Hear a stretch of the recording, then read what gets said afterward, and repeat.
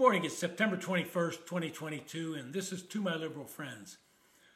Well, how many of you think lawyers have your best interests at heart? How many of you think the lawyers are thinking about lining their own pockets before they think about yours? Well, last week in the news, Florida Governor Ron DeSantis flew a group of illegal immigrants to the swanky playground of the rich in Martha's Vineyard. He did this just as the governors of Texas and Arizona are busing migrants to sanctuary cities in the northern part of the United States. They've already sent thousands to Washington, D.C., New York, and now Chicago. DeSantis one-upped them by flying these migrants to Martha's Vineyard. Now, this is an area that's full of vacation homes for the rich and powerful. Most of them would be classified as liberals in today's political world. So you would think they would open their arms and homes to welcome these migrants. They would feed them and clothe them and help them get adjusted to their new homes. But that's not what happened. Instead, these supporters of sanctuary cities objected and immediately decried sending these people to their towns. They claimed they were ill-equipped to handle 50 people suddenly dumped on their front door. So they had the Massachusetts National Guard step in and they were transported to Joint Base Cape Cod, where these migrants from Venezuela are now being housed in what it describes as dormitory-style rooms. I've seen the pictures and they look pretty nice. Previous to this, they had crossed the border illegally in Texas and were staying in a shelter in San Antonio. Now, nobody seems to care that they crossed through multiple nations, and in each case, they could have asked for asylum, but instead they marched on because their goal was not really asylum, but rather to get to the United States, where they've been told they would be taken care of. They would be fed, housed, their children would be enrolled in schools, and they would get free medical care.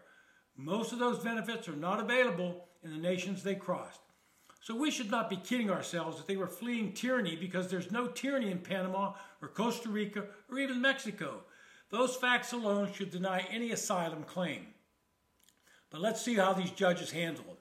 The transporting of these migrants to northern cities into Martha's Vineyard is, and I'm being honest, it's a little bit of a publicity stunt, but it's also making a point that needs to be made.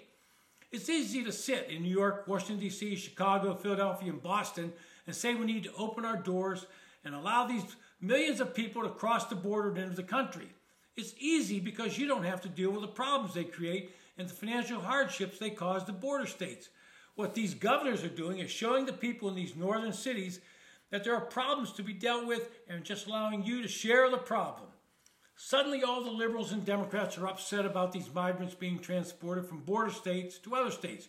Now, where was that outrage when Biden administration was flying illegal immigrants during the dead of the night to places all over the country?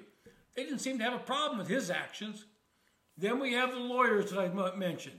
The class action bar never lets something get by them that they think they can make a quick buck by suing someone. We've all seen the barrage of TV ads for various class actions, the latest one dealing with the water situation at Camp Lejeune in North Carolina. The race is on to see how many litigants each law firm can sign up. And before you can say, let's go to court, they're signing up these migrants with the promise they will get them a boatload of money.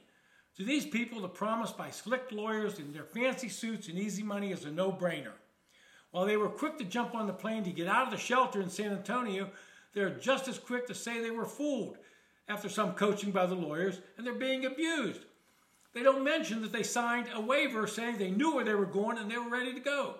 So the real question is, how are they abusing the immigration laws of the United States? Perhaps some lawyer ought to file a class action against the migrants and their lawyers for breaking U.S. law and causing financial harm to the American taxpayer. This has been To My Liberal Friends. Thanks for listening.